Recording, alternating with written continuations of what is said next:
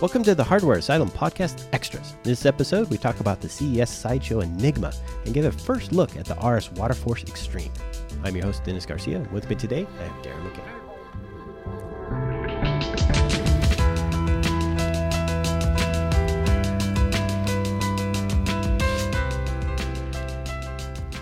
Dennis, with every successful CES trip that we take, there's always a little bit of an odd side, what I like to call the CES Sideshow. That's my term.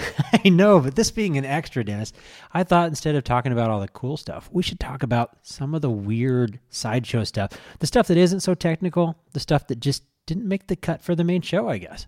Well, okay then. I think we should start out with probably my favorite thing, and that is that we didn't get a white Mustang convertible this trip. Yeah. Oh, so the story of the white Mustang convertible, I think Darren had mentioned this before. He's a Mustang guy. Yes. And he is also a white car guy. Yes. He's always had a white car. We talked about that in some extra a long time ago. Oh, yeah. In the archives, go find it. Tell us in the comments, or don't. Yeah. So I believe the back story was that you had traveled to Vegas once and you got the car rental and they gave you the Mustang, the same one that you had. It's actually even more nefarious than that because I got... Okay, so even further back. At the time, I had a white Mustang convertible, and my wife had a black Cougar, if you remember the Mercury Cougar, the new one. Mm-hmm. Yeah. And every time I traveled for like 2, almost 3 years, including trips to Vegas, I got a complimentary upgrade to a white Mustang convertible, or I could choose a Mercury Cougar coupe. So, in any event, last CES, the first CES that Darren had attended, the rental car that we got from Avis, not name dropping, but that's who I got from, was a white Mustang convertible. Yep. And it was an upgrade. And it was an upgrade because they didn't have any of the cars that I had actually wanted that were rather inexpensive. So they must have seen us coming this year because they gave us a red Honda Civic, which was an upgrade. An upgrade. And the crazy part about it was that the car worked great, right? We had like some guys from the UK that were driving around to a party and got lost, which was really also kind of fun. But when I went to return it to the airport, this is funny. The attendant comes over and he's like waving his arms. And I'm like, what the hell, dude? That I'm supposed to stop at the line. So I stop, roll down the window. He goes, I think you're going to the wrong place. I'm like, what are you talking about? It's like, we don't have any of these cars. It's like, this is where I got it from. It's like, I don't want it. It's like, I don't want it. And I'm like, so if you're not going to take the car back, then I'm not going to get charged. I'm just going to leave. And so, well, you can't leave. I'm like, I know. This is your car. Take the car. So he goes, give me the keys. And I'm like, I gave him the rental thing instead. And he goes, you can't see the number I'm supposed to have on here. Give me the keys. So I gave him the keys, turn off the car. He goes, yep, lo and behold, it's our car. Okay. And he just kind of let us out. And then what does he do? He says, I'm going to take this one for myself. Yeah. He wanted to keep the car for himself. And gets in it and drives away. Yeah. Oh, and then he commented on how it had high mileage. And I go, yeah, it smelled funny too, but it has a low tire. But you know, the car worked great. It was a little wonky, but it was fun. Yeah. And in a little twist of irony, Dennis also a bit of a Honda driver. Yeah, something like that. So that's how we started out, by getting a crazy red car. But why do we have to have the car? Well, that's because of the sideshow. The CES Sideshow. That's my term, by the way. You can't take it. I'm totally running with it. So what is the CES Sideshow? If I'm going to be really using that term, I think we should tell the audience what you mean by it. The CES Sideshow is all of the manufacturers that I normally deal with that are taking advantage of the fact that CES is happening in Las Vegas, holding themselves up in a hotel somewhere on the Strip. Not affiliated with CES. Not affiliated with CES. Or maybe, I guess. And then setting up meetings and requesting that people show up. And in some instances, getting really upset when you get stood up for a meeting. So I think it's important to note, because people that haven't been listening for years maybe don't know that we go to CES and we spend like a week there. And how much time do we actually spend at CES proper? I mean, literally on the sideshow, on our average trip, would you say? 8 hours. At best. Now, this trip we maybe did a little bit better, but it just kind of was by accident. Yeah, I mean, I had, for instance, some of our meetings were at the MGM Grand, not a CES hotel. We had one at Aria, which was a CES hotel, but only in a certain area. We had Bellagio. We had Caesar's Palace, a lot of them at Caesar's.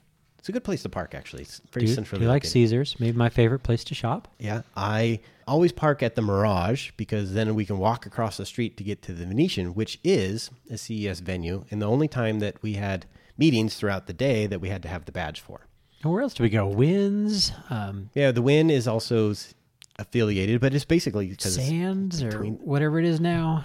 Well, the Sands is the Venetian, basically. The Venetian. And then we did Cosmo and... No, it wasn't Cosmo, it was Aria. Same diff. But yeah, It's all really. over the place. So picture in your mind, Dennis and Darren, road warriors in our red Honda, driving up and down the strip like we're taxi cabs, trying to go back and forth from all these different hotels. And the challenge is trying to schedule, which Dennis does, thank God, all these different things so that we have enough time to travel and park and walk across the street and figure out which freaking room they're in. Which sometimes they don't send me. Yeah, until day of, if that. So that we can meet with all these wonderful vendors, which is, of course, the big payoff. The downside of that is because we have to schedule time in between the meetings, we don't get to see as many people. No, that's true. And it really cuts it down. So we have to be very selective. So every year when we talk to you, like we do in the main, about the stuff we've shown and talked to and held in our pretty little hands, we have to choose who we see. And sometimes it's even more aggravating because we might schedule meetings that don't happen. Well, yeah, we had some of those. The ones that I find are most annoying is when, well, for instance, we were not late to any of our meetings. Yeah, when some of them were a bit of a run, I'm not going to lie. Yeah, we were not late. In most cases, we were early, and that's the way it should be. Like, for instance, I go to meet with a vendor. The person I need to talk to is that, no, they're off talking to this person. It's like, why are they talking to this person? I have their time. That's why I schedule this. And then, of course, well, I can go and show you around. That's why they have more people. I'm like, great. But now I can't get my agenda because I could care less about the products that I already know about, right? I want to talk to the person that's going to be handling my next year. And that doesn't even take into account the crazy folks, YouTubers maybe, that are trying to hijack our elevators and our trips so that they can get into these meetings that they haven't been invited to. Well, yeah, we had 2 of those actually happen. I got to give them credit, though. If you can get in the door, that's kind of impressive. Mm-hmm. I'd do it, too, if that was the only way I could meet these vendors. Yeah, that's true. Of course, the other one is when we'll call him a tech tuber, show up late to a meeting, and then all of a sudden my person that I'm talking to, the person I scheduled time with, ditches me to go and talk to them. And I'm like, well, that just kind of lets me know that I don't matter, or they matter more, or something, or maybe they're paying them. I'm not sure exactly how that works. But yeah, it's like they show up late. Why should I get punished for that? So there's a bit of an annoyance that goes on, and it just kind of multiplies with the fact that I am making efforts to get around to these places on time. And I don't know. That's the aggravation of the sideshow. One of the other vendors we talked to, who was with CES proper, they had an affiliated suite, came up and started talking about, well, I just found out about these vendors that are taking meetings in non-CES hotels. Which we thought everyone knew. Yeah, we thought everyone knew, but supposedly this is the first time he had actually heard about it. So we had a lengthy discussion about the sideshow in general and how long it's been going on, and how some vendors actually had booths and now they're out at the Palms, or they had a hotel room and now they're off into a different hotel. Well, I do have to admit that there were a lot of pretty big name vendors that just didn't have anything on the floor at all. There's a lot of that actually, and it's because they don't have anything to show. They just want to be there. Yeah, well, you got to get that magnetism. Like you say, the sideshow attracts the media, and then you just kind of suck the media to the sideshow. And it's not bad. I mean, I've played it for, 8 years now, something like that. That's when it really became a thing. It just detracts from the fact that we can't go to CES proper and actually look around. Although Friday was our day. Yeah, and that was fun. And we kind of bagged on this a little bit in the main show. But to be fair, it was pretty cool. And we spent more time on the floor than I expected, which gave us the opportunity to go and do some of the stuff that we kind of complained about on the main show. Mm-hmm. There is a lot to be said for dragging through all these little booths and looking for that diamond in the rough. And we did find a couple, actually. Oh, well, so what one on the show floor did you like the most? On the show floor? Oh, my gosh. And it can be more than one. That's a little tough. I mean, I'm always a big fan of the headphones, so it was nice to see so many vendors offering headphones, and we kind of bagged on this a little bit. But there were vendors that were surprises, like THX, for example, had headphones there. The Dolby Digital folks had headphones there. Mm-hmm. And so I was kind of looking for headphones because I like that. And also there's a pretty good chance that they might have a sample that you can take home. Now, it turned out that there weren't a lot, although we brought home more headphones than anything this year, which was a surprise. I think you had something to do with that, actually. Well, we gravitate towards what we like. And the downside is a lot of the stuff we like just isn't take-home friendly, like motherboards and video cards, as much as we kind of wish they were. Yeah. So for me, really, I like the TV stuff. We'd spent a lot of time in the Samsung booth looking at the wall. Oh, yeah, that was pretty dang cool. Which basically, it's a modular television. So you have these individual panels, and they get put together, much like how you can do multiple TVs, and you just synchronize them. So the upper left has a picture, and the upper right has a picture. I think a lot of media is really downplaying that, and I want to really emphasize the TV doesn't have to be square. No, it doesn't. And it was, of course, on the wall. And so everybody's going to report that this actually was 219 inches, by the way. We blew that in the main podcast. Mm-hmm. But, largest TV ever, but they're kind of cheating because it's modular. But that means it could be bigger or smaller or weird shapes. And they showed some examples of where, if you had a long wall, you might want to have a really long, narrow TV on it. You set the media to go with it. There was, when I was overhearing one of the demonstration presentations, there was a gentleman there that could not understand that if you configured your wall to 4K, that you couldn't upgrade it to 8K. Well, yeah. And he just couldn't get past that. And it's like the guy was saying, well, all you do is just add more panels. Sure. And instead of actually increasing the resolution of the screen itself, which is what you would have to do if you bought an off-the-shelf television, sure, you add more resolution. Somehow, okay. Yeah, you just add more panels to it. So now the screen becomes 8K, can handle 8K. Sort of. Because the panels themselves support 4. So you double the size to get 8K, I guess? Yeah, and that's, in a sense, what you do. I kind of felt like I'd seen that before, and the modular part was kind of cool. And the demo was really neat because you could use whatever portion of the screen you wanted. If you needed a 16 by 9 or whatever your aspect ratio is, the rest of it could be designed to look like a standard wall. And I thought that was pretty cool. But I was actually more impressed with the roll-up TVs. Oh, yeah, that was at the LG booth. So LG had a really rockin' wall, too, that I spent a lot of time taking video of that just doesn't do it justice. And they did last year, too. But this year they were really showing the curved TVs in sort of a cave maybe. So you'll want to look that up. It's not something that I don't think even pictures can do justice of. So you'll find a video, and we might post one if we have a good one, but it was just so hard to catch. But that wasn't even the attraction. So picture in your mind a sound bar that's maybe, 70 inches across and about a foot square. That's about right. And when you turn on your TV, the screen unrolls and expands out of it. Because the big challenge of having a big TV is you have a big TV. And they had another solution to it too, the frame, which we didn't talk about, which I think we both really liked. I don't know if it's something I would buy, but it is already available. Yeah, it was a picture frame, a television that looked like a picture frame, and it did a really good job at holding still images, which is something that a lot of TVs don't do. So when the TV turns off, it switches to a static image of classic painting, and they had a catalog of, thousands of older paintings, because of course they're public domain now, that you could have hanging on your wall, or even a rotation when it's not on. And they were in a bunch of different sizes, all the way down to just normal 8.5 by 11 size, all the way up to, I think they had 70 inches. Yep. And I just think that's really cool. Mm-hmm. If you're going to have a TV always on display, when it's off, it becomes artwork, or it rolls away. And to me, yeah, that's where my money would go. Something like that, if they can get it down to a price range that's competitive. Speaking of prices, though, we had spent a lot of time in the North Hall, which is all the automotive stuff. Oh my gosh, we always do this. Now, it's no secret that Dennis and I are both a little bit of motorheads and a little bit audio heads, just in different ways. I always like to go and see Orion. I was one of the Orion Xtreme members when they did that club long time ago. So I'd like to go see what new stuff is coming out. So they have their big 18-inch subwoofers that were on a engine crane, which I thought was kind of fun. Gosh, because they're gigantic these days. And then we walk around. There was some sound demos, stereo installs and fancy cars. Mm-hmm. It's just really fun to walk around and see that stuff. But then if you go over to the the new car area, Mercedes had some sort of a crazy concept car, which was Oh my amazing. gosh. Yeah, an electric race car, a single seater. I know you've got to have some pictures of this, but again, it's so hard to do it justice.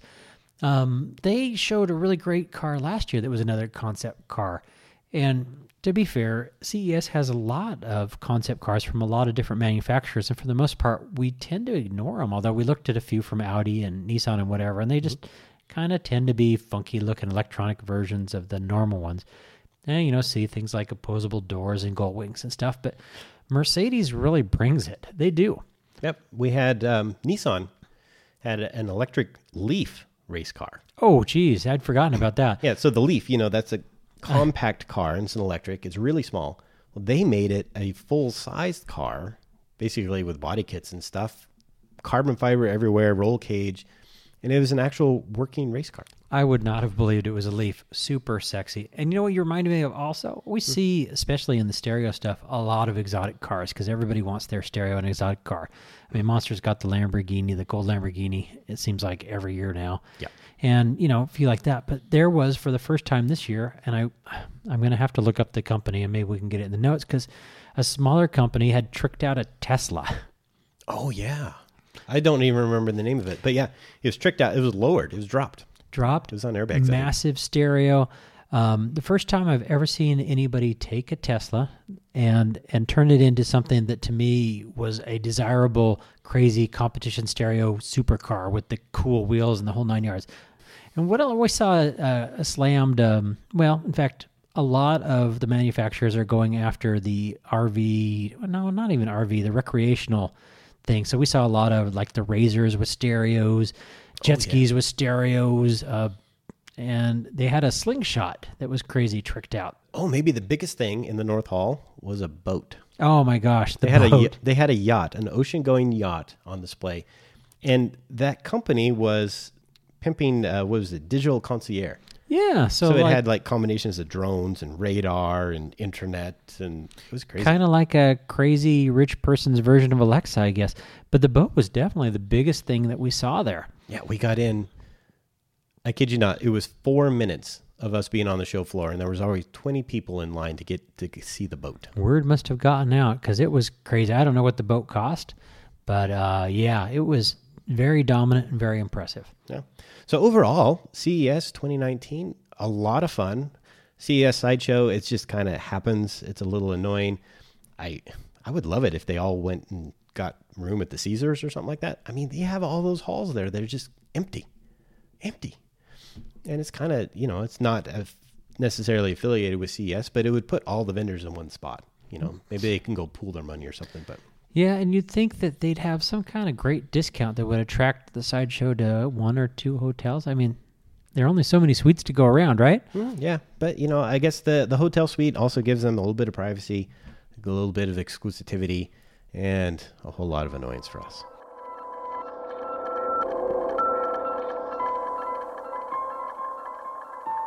So we teased this little item in the main show. Little? Yeah, little. It's an amazing Halo product. It's really darn expensive, and according to the company, they're not going to make a lot of them, so I'm feeling a little honored by touching this box to my left.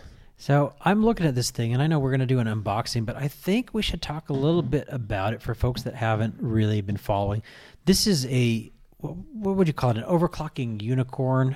Halo product. We love Halo products because they are extreme. Extreme. In this case, we have the Aorus Z390 Aorus Extreme Waterforce. When Gigabyte kind of got out of the overclocking game, they still had this itch to have a high-end product. And that product is now under the name Xtreme. So we have the same basic SoC style motherboard that now has a lot of the modern conveniences of the gaming segment. So we have an Xtreme. So to be fair, we did see this at the show, and honestly, I'm shocked that we got one because didn't they say that this was out of print or they were debating reprinting? No, it's a Halo product, and Gigabyte, MSI, EVGA, all of the manufacturers, they build these Halo things to basically peacock about their technology. They're showing this thing. Now, the Waterforce edition is one that has a water block. That's the water part. They have an extreme version that you can buy that's air-cooled.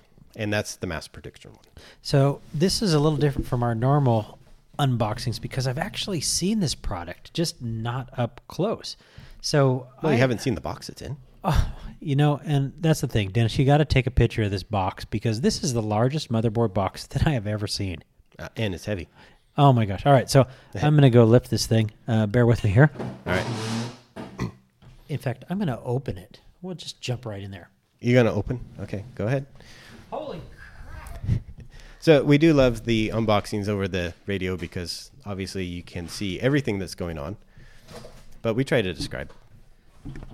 So, this thing's heavy. So inside, I believe there's 2 boxes. There are 2 boxes. Okay. One of them's bigger than the other. You might have to turn it over, actually. I'm not sure which side is down. All right. All right, I'm just going for it. Go. Don't drop it. Normally I can do this in my lap. Holy cow. All right. So I'm gonna pull out the big box. The big box is the good one. I know, but it's on top. Yeah. Okay. I'll leave it then. I'll get the little box first. Yeah, get the little box. The little box is the better one. Rustle. All right. All right, I totally got to move this. This is so big in my lap. I feel like I'm holding a toddler. Okay, so the first box says Aorus all-in-one monoblock. I should get a picture of this, actually. I'll scoot back. Da, da, da, da. I'm like a proud papa here. Proud papa. Oh, hold on. There we go. Click. Oh, hold on. You're being goofy. All right, there we go. All right, so folks, you can check that out because this is impressive. All right, box open. I'm looking. Oh my gosh. So yeah, this is the gravy. What do you mean the other box was exciting? This is what's exciting. No, the other box is exciting. No, it's just a freaking motherboard. Okay, so the first box contains, not a surprise, a gigantic water block, which I'm now pulling out. Yeah. And I'm not going to lie, I want this. Hold on, let me see that.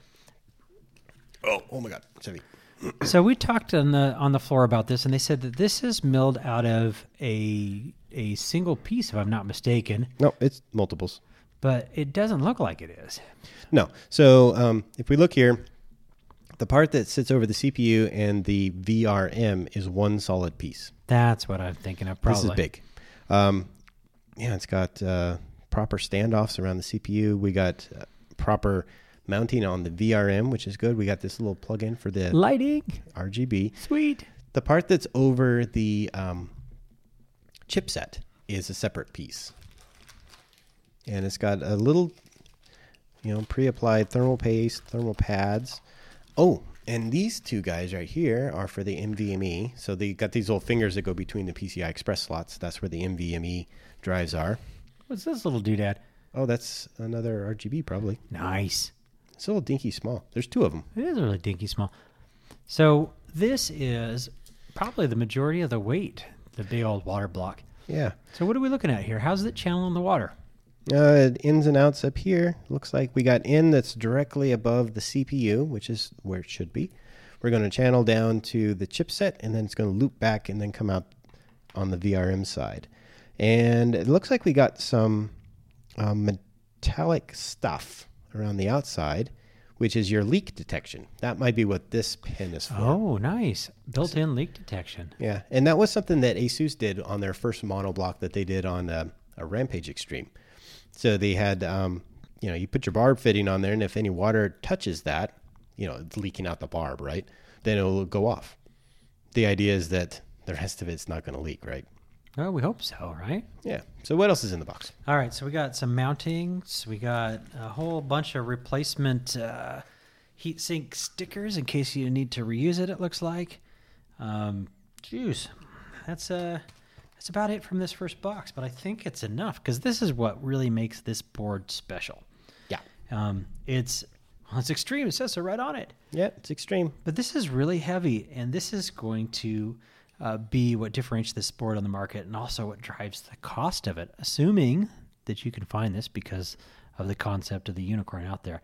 Mm-hmm. Do you remember what they were postulating it might cost if they make another run retail? It was something like $800.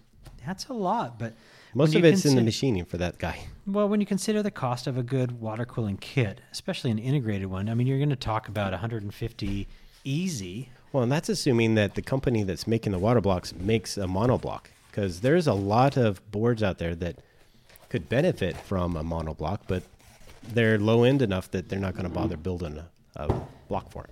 So maybe we didn't mention this, but the block itself on both the North Bridge and the processor is clear and RGB lit.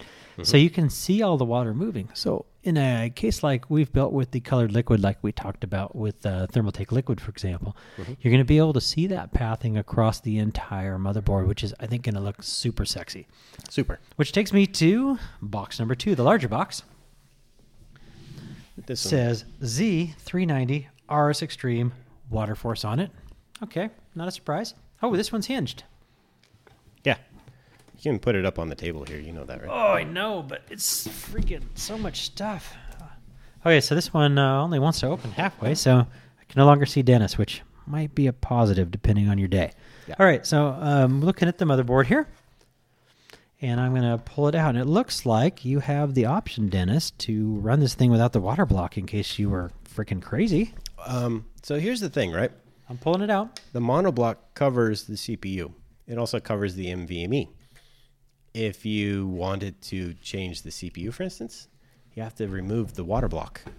Okay, so just to talk about this motherboard, I'm going to close the box and take a look at this motherboard just like we would any normal motherboard that doesn't have a massive water block. Basically, this is what a motherboard looks like without the stock heatsinks and stuff. So now this is the Z390. Yeah. So check the VRMs. Oh my gosh, look at that. So there's a lot of power to it. We got 2 8-pins up here at the top. I like this actually. This is relatively new. They use it says right on it, a solid pin connector that's no longer vertical for your power supply. So much easier to run cabling. It's one of those, why haven't they been doing that all along moments for me?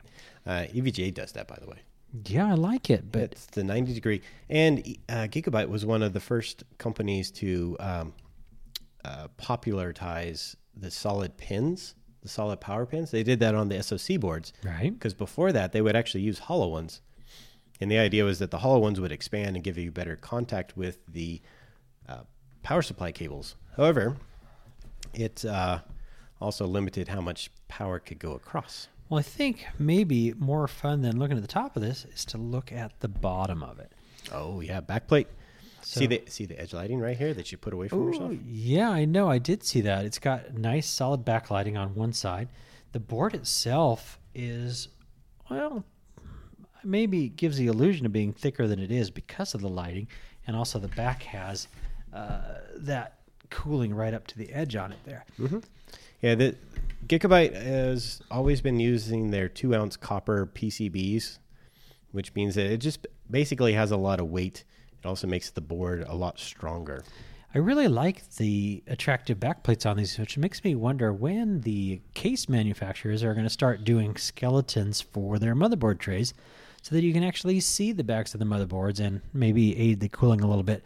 We talked to a lot of manufacturers that were talking about there needing to be cooling on both sides of some of the modern boards to really make them efficient. And so they just stand off from the board, but there isn't great airflow there. Now, it took a while before the case manufacturers had the back slots on them for the heatsink exchange, so you didn't have to take the motherboard off to get to the heatsink. Mm-hmm. So the next logical step maybe is to be able to see the entire, at least a large part of the back of the motherboard. Yeah, I don't know, that might not actually be a thing. Well, it was popular back in the day when we had acrylic cases, though. Yeah, but with 3-windowed cases and tempered glass making a comeback, why not? I mean, I feel like we should have talked to these people about it while we were at CES. Oh, yeah. Who knows? So around the motherboard here, VRM at the top. Lots of them. We have a controller chip here that's actually, it looks like it's a hot one. Sound, obviously, down the side. That's no change. Mm-hmm. 3 PCI Express 16-lane slots, obviously 16, 16-8, and then this is probably a 4 from the chipset, the 4 being the one at the bottom. Right. Your 90-degree power over on that side. We also have a 90-degree USB 3 header. A nice change.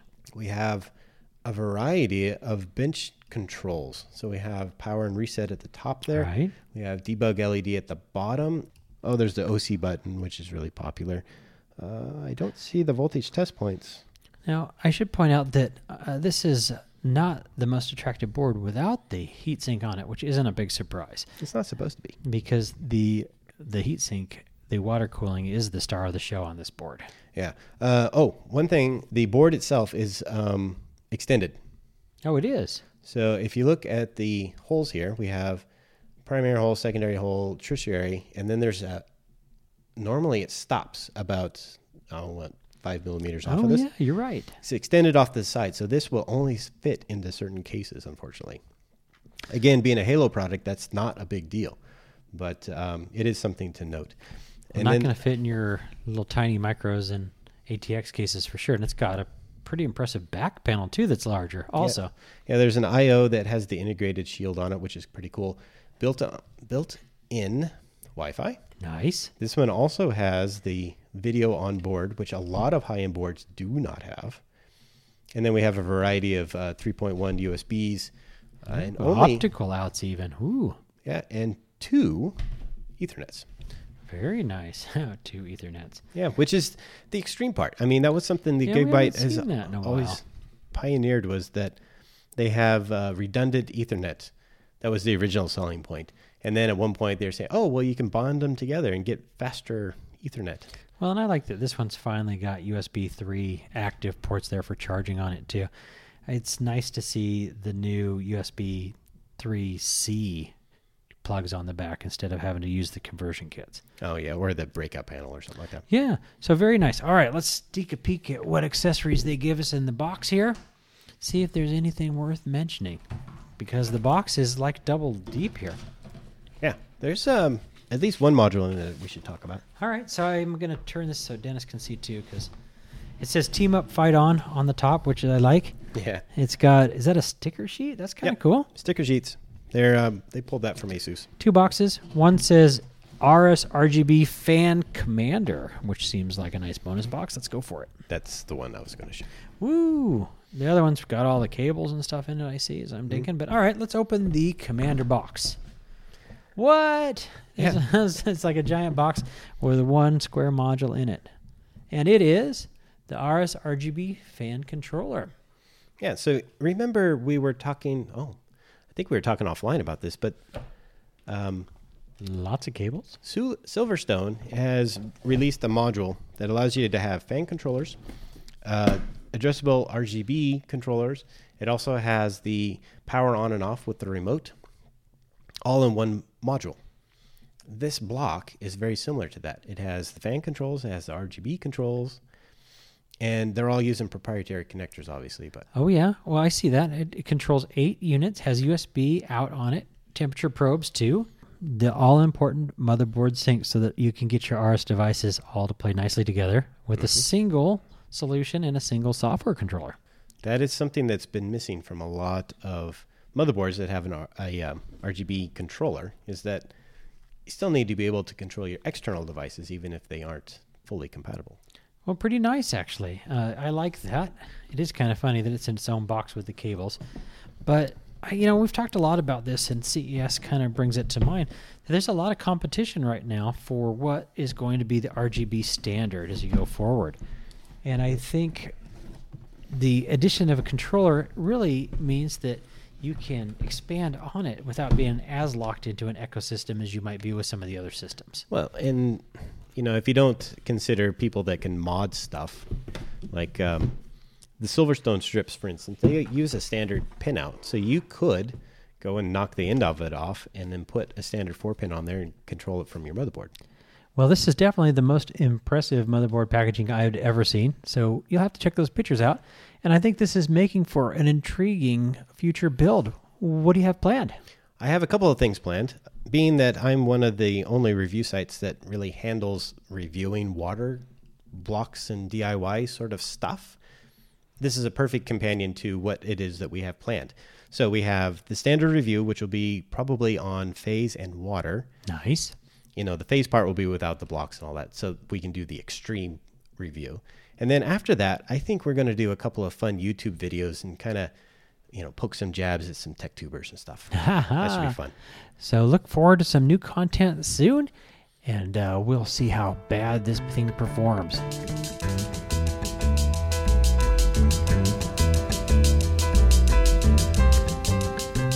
For more information on the topics discussed in this podcast, please consult our show notes on hardwareasylum.com. Stay up to date on the latest at Hardware Asylum by subscribing to our RSS. Follow us on Twitter or like us on Facebook.